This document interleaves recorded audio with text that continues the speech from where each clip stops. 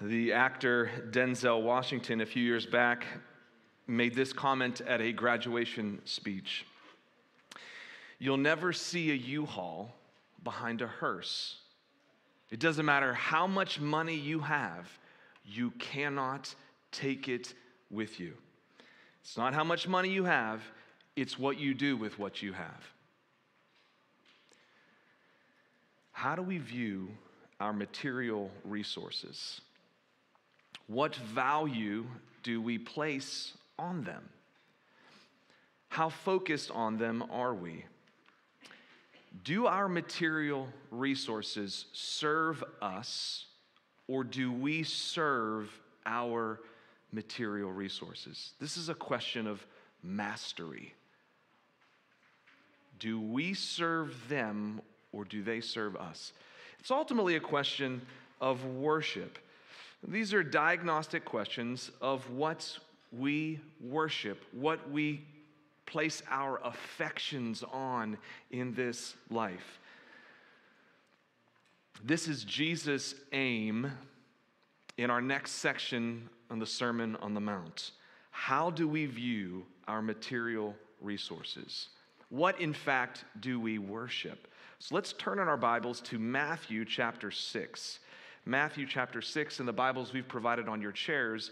You can find that on page 811. 811. If you need a copy of the Bible, we'd love to give you one. I mention this every Sunday. We have free Bibles available to you in the lobby, the bookshelf closest to the restrooms. You'll find several hardback black Bibles there. Please take one if you need it. We're continuing in our sermon series in the Gospel of Matthew, specifically the Sermon on the Mount, a sermon series we've entitled The Ways of the King.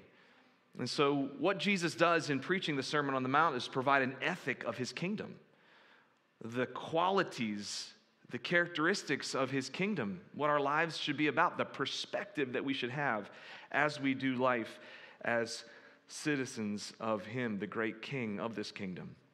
Matthew 6, beginning in verse 19, I'm going to read through verse 24.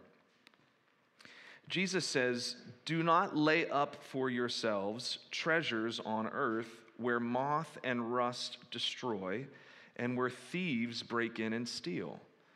But lay up for yourselves treasures in heaven where neither moth nor rust destroys and where thieves do not break in and steal.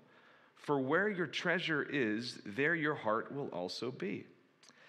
The eye is the lamp of the body. So if your eye is healthy, your whole body will be full of light. But if your eye is bad, your whole body will be full of darkness. If then the light in you is darkness, how great is the darkness? No one can serve two masters, for either he will hate the one and love the other, or he will be devoted to the one and despise the other. You cannot serve God and money." Jesus here in the Sermon on the Mount, he's teaching the ethic of his kingdom, the qualities of his kingdom. How should we live this life? What perspective should we have as we go about our lives? What worldview or lenses should we be seeing all things, including our material resources? That's what he's getting at here in the Sermon on the Mount. And in this particular part of the Sermon on the Mount, how do we view our material resources? What is a kingdom perspective on money, material resources? The word behind money in verse 24 is mammon. It's a Hebrew, Aramaic word that means material wealth, goods, physical goods. How should we view them? This is ultimately a worship question. And with his words, Jesus is diagnosing the condition of our hearts.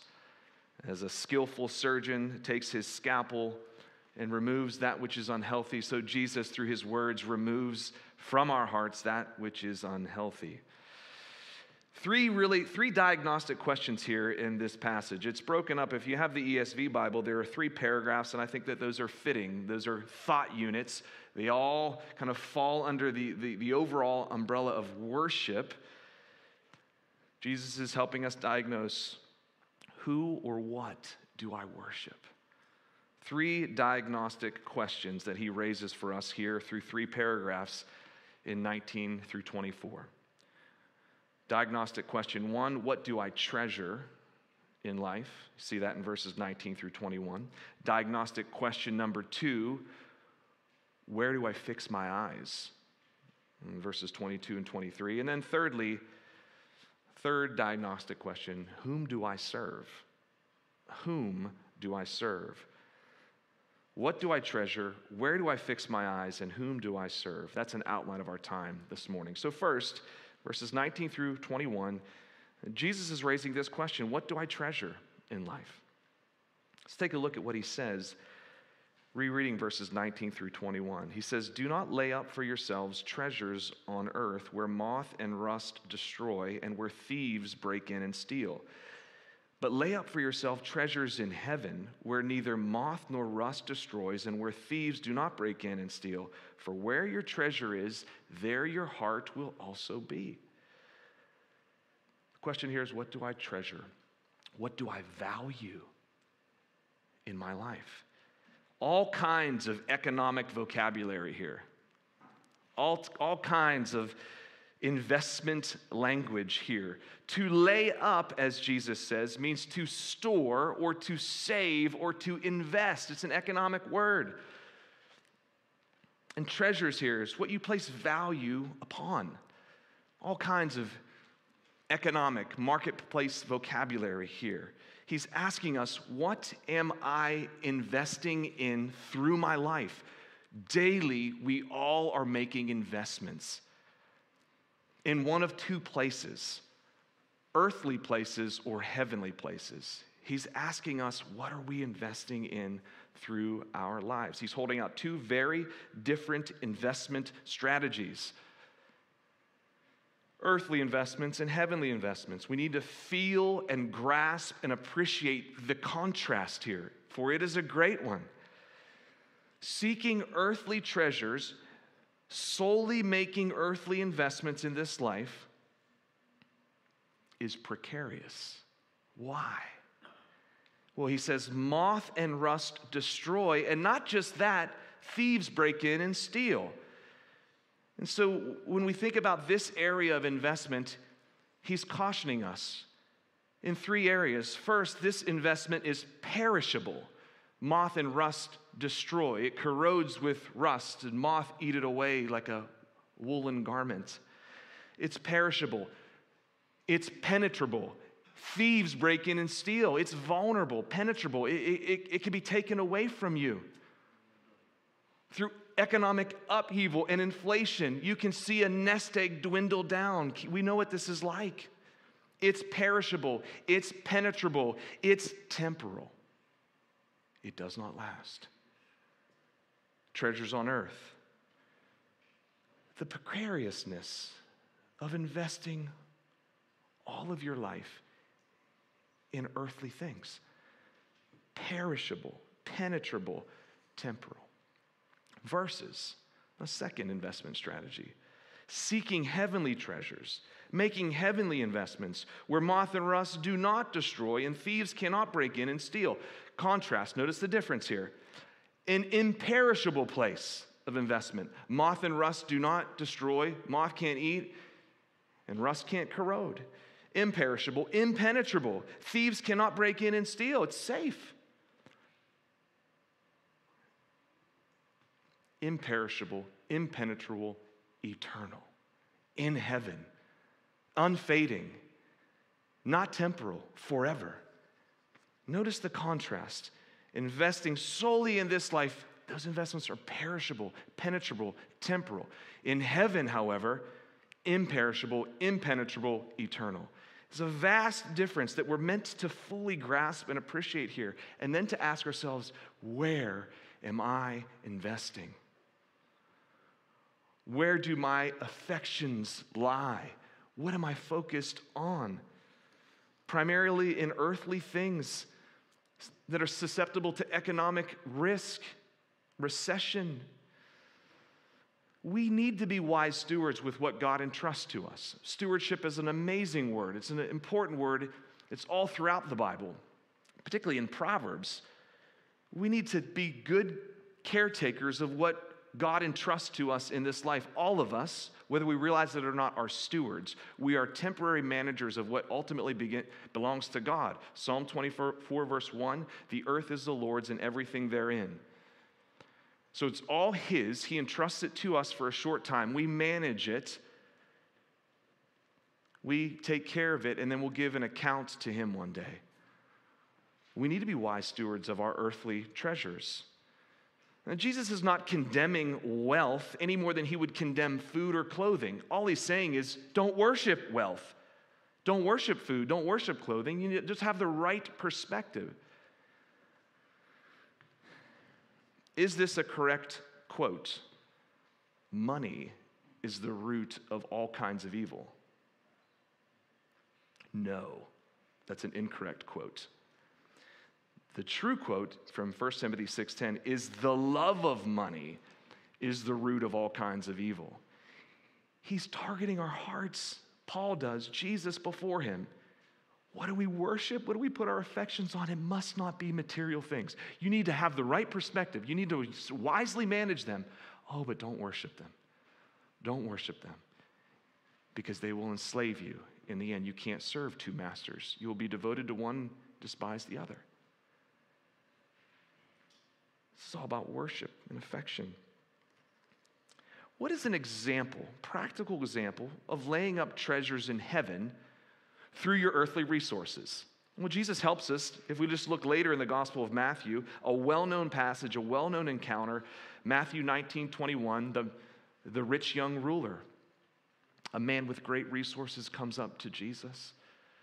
What must I do to seek eternal life? Jesus says, you know the commandments.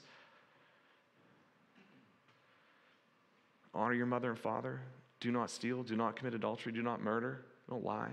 All these, Lord, I've done. Oh, one thing you lack. Go and sell all you have and give to the poor. You will have treasure in heaven. And that rich young man walks away sorrowful. His countenance falls. What has Jesus done? Jesus has pressed on his idol, because what that man was after was his material resources. What he loved the most in this life was his material resources, his money, and he couldn't part with it. So it's ultimate. Jesus is pressing on his idolatry. It's a hard issue, but there's a very practical application here. What did Jesus ask the guy to do? Give to the poor. Be generous. Now he's speaking in some hyperbole there. Give everything you have to the poor, because that was that guy's idol. He's not saying to everybody, give everything that you have. It's sinful to own possession. No. But he is saying at a very practical level, are we generous to people in need? A very practical way, a practical example to lay up a treasure for yourself in heaven is to take your earthly treasures and help people in need in the earth. It's a way also to reveal what's in our hearts. Because if we can give generously to people in need, it shows that we are holding our resources with open hands, not white knuckles. Just give to those in need. Are we generous people? Are we a generous church? Am I a generous pastor and person? Are you a generous person with what you have? It's a tangible way that we actually make eternal investments by being open-handed in this life with our things. Jesus says to the man, and you will have treasure in heaven. You will have rewards in heaven if you're generous in this life. Do you give generously from what you have? Or do you hold your things with a white-knuckle grip? It doesn't matter what you have. What matters is what you do with what you have. Are we generous?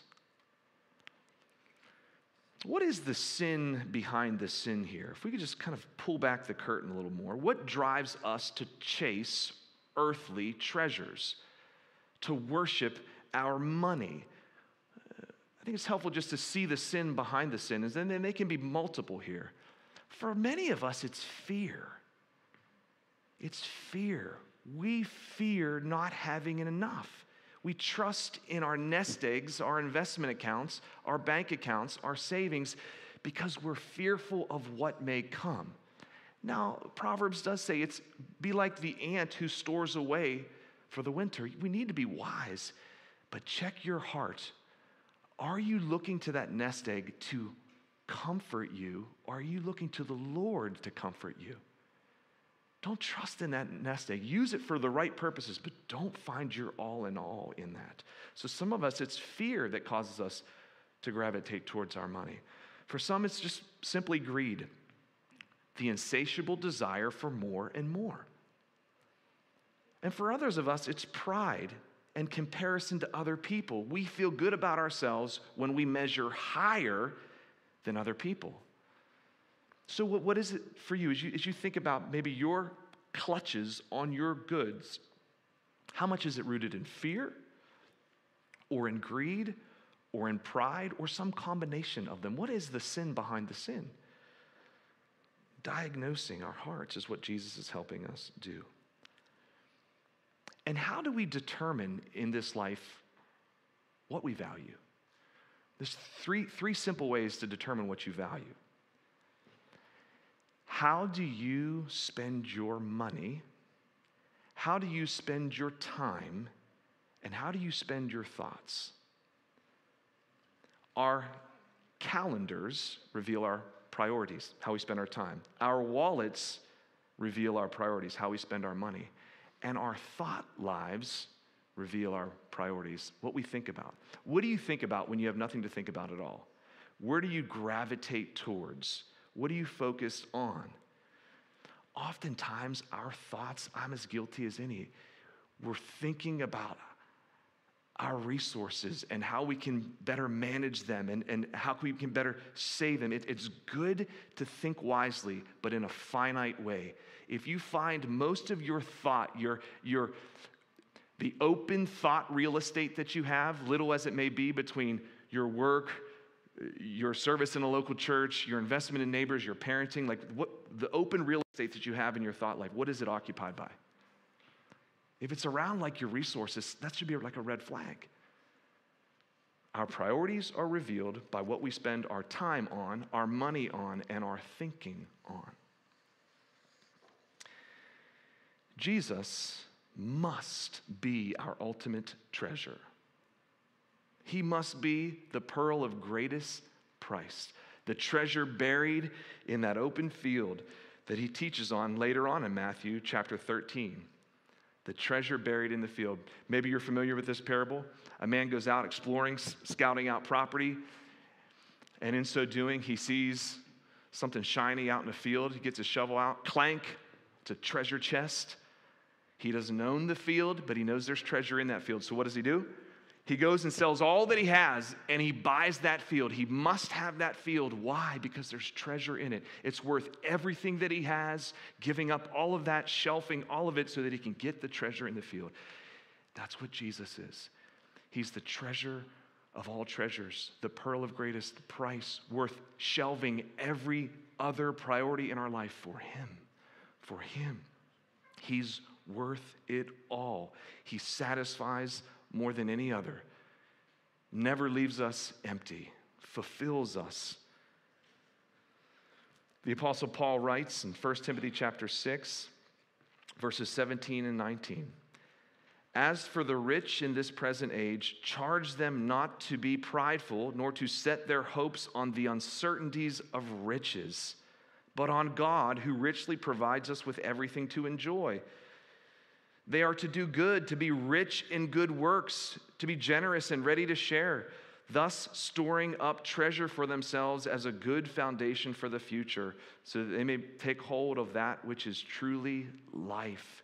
What a complementary passage to Matthew chapter 6, verses 19, 20, and 21. 1 Timothy 6, verses 17 and 19.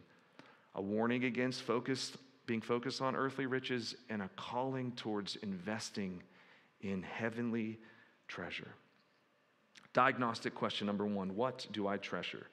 Diagnostic question number 2, where do I fix my eyes?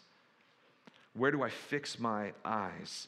And Jesus says in verses 22 and 23, "The eye is the lamp of the body. So if your eye is healthy, your whole body will be full of light. But if your eye is bad, your whole body will be full of darkness. If then the light in you is darkness, how great is the darkness?" You can think of this part of Jesus' teaching as windows in a house, portals in a house. And the bigger, the clearer the windows are, the more light shines in on the house, providing vision and guidance and beauty to those who are in the house. When those windows are clear and clean, you see better, more beauty, more guidance. When those windows are cluttered and cloudy and dirty, you see less in the house. That's the illustration here.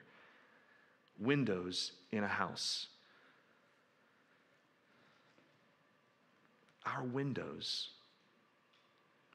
in our spiritual houses need to be clean and healthy, as he says. Healthy eyes. What we take in, what we fix our attention and our gaze on must be good things.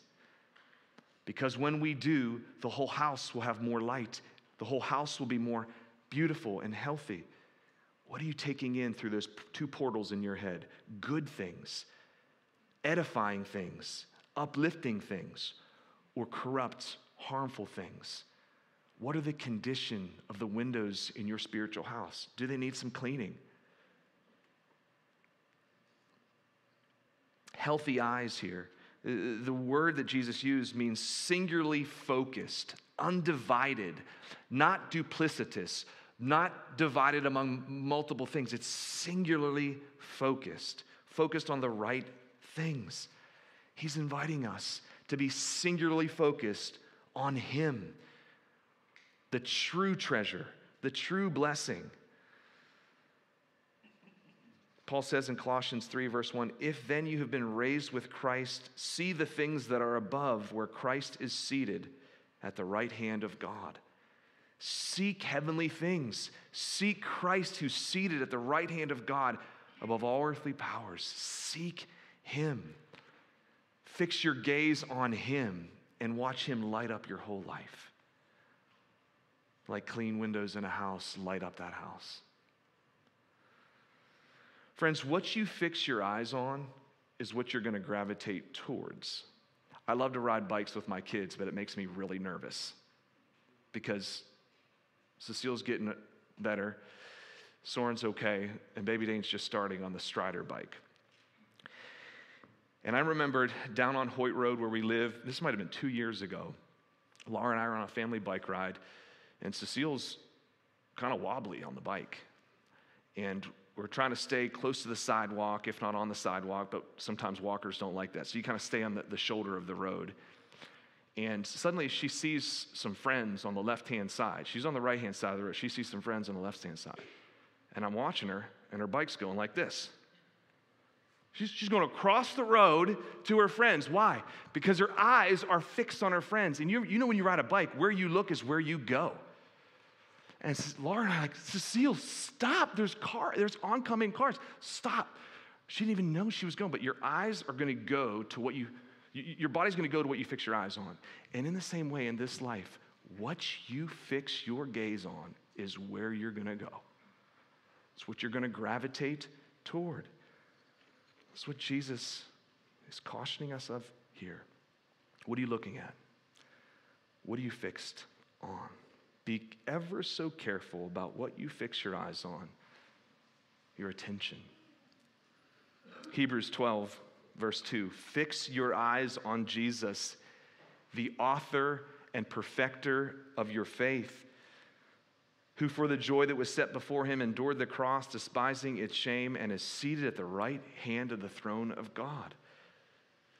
We should treasure Christ. We should fix our eyes on Christ, because once we do, we're going to move towards Christ, like Cecile on her bike. What do I treasure? Diagnostic question number 1. Where do I fix my eyes? Diagnostic question number 2. Thirdly and finally, whom do I serve? Whom do I serve? See this in verse 24. Jesus says, "No one can serve two masters, For either he will hate the one and love the other, or he will be devoted to the one and despise the other.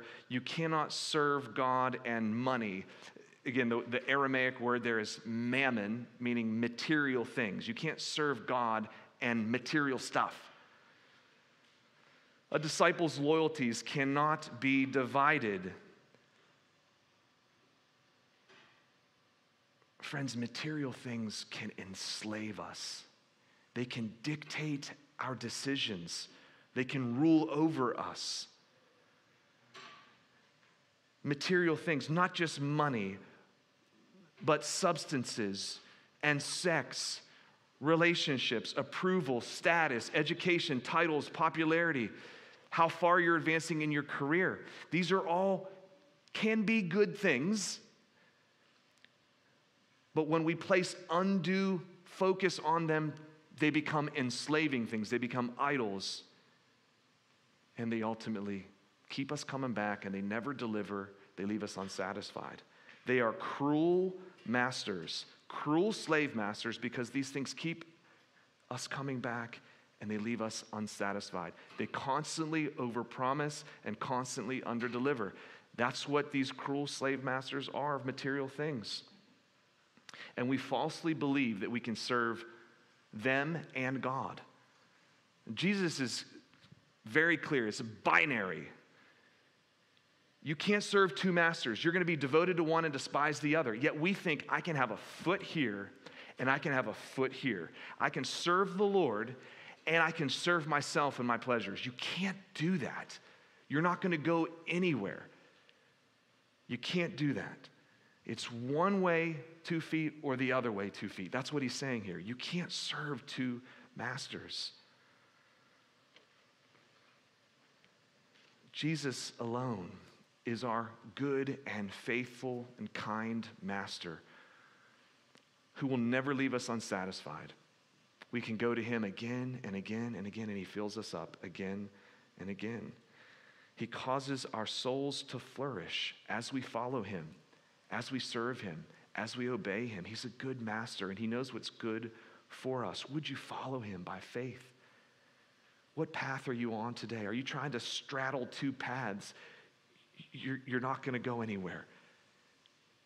2 feet, one in front of the other, follow Christ. It's the invitation here.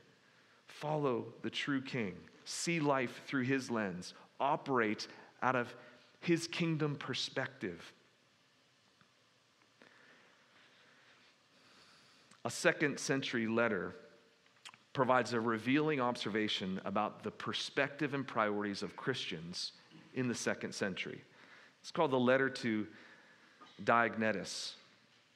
In the letter, a gentleman makes this observation about the lives of Christians and the perspective that they have on life. He says, these Christians share their table with all, but not their beds. Isn't that interesting? These Christians, a non-Christian is making this observation. These Christians share their table with all, exceedingly generous. Anybody can come to the table of a Christian, exceedingly hospitable. But they don't do that with their beds. Exceedingly chaste and upright morally. And Tim Keller writes, yet we live in a culture that wants to share its bed with all, but not its table. How strangely compelling it is when Christians live out kingdom priorities and from a kingdom perspective. You will stand out in a good way. Just like in this letter, these Christians are standing out.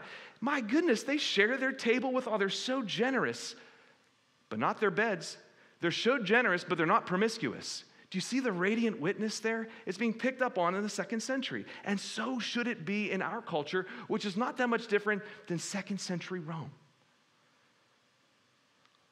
Not generous, highly promiscuous. But the kingdom is very generous, not promiscuous. Kingdom perspectives, kingdom priorities, that's what Jesus is about. When Christ is your master and you follow his ways, you will be compellingly strange in a hurting, needful world. A radiant witness to a world that's desperate for light. Live out these kingdom perspectives, and we're going to see more of them as we continue to march through the Sermon on the Mount. The British pastor in the 17th and 18th century, Matthew Henry, once wrote this after he was mugged on the streets. He came home, he got in his journal, and he said, "Lord, I thank you that I have never been robbed before. This is my first time. I thank you that although they took my money, they spared my life. I thank you that although they took everything in my wallet, it wasn't very much. And I thank you, Lord, that it was I who robbed, that it was I who was robbed, not I who robbed." A difficult circumstance seen through a kingdom perspective. Material resources held on too loosely. He processed that in a healthy way. Friends, follow the Lord Jesus. He is your good and kind King, and he will never lead you astray. And as you follow him, he will give you his ethic, his kingdom vision, so that you can walk through life rightly. Let's pray together. Father, thank you for your grace. Thank you for your word. Thank you for the resources that you entrust to us for a short time. You're a good provider. Lord, would you help us discern our hearts as we manage those resources? Help us to hold them with an open hand, not with white knuckles. Help us to be generous to those in need. Help us to be wise in how we utilize those resources. Lord, would you guard our hearts from worshiping those things? They cannot satisfy us, and they will enslave us when we try to worship them. Or may we worship you above all, follow you as our true King. And Lord, would you empower us to reflect your character as we follow you? We pray in Jesus' name. Amen.